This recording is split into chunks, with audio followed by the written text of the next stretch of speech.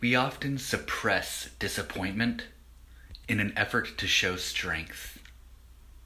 By doing so, however, we risk denying ourselves a chance to see more clearly what we value in life, even if through pain.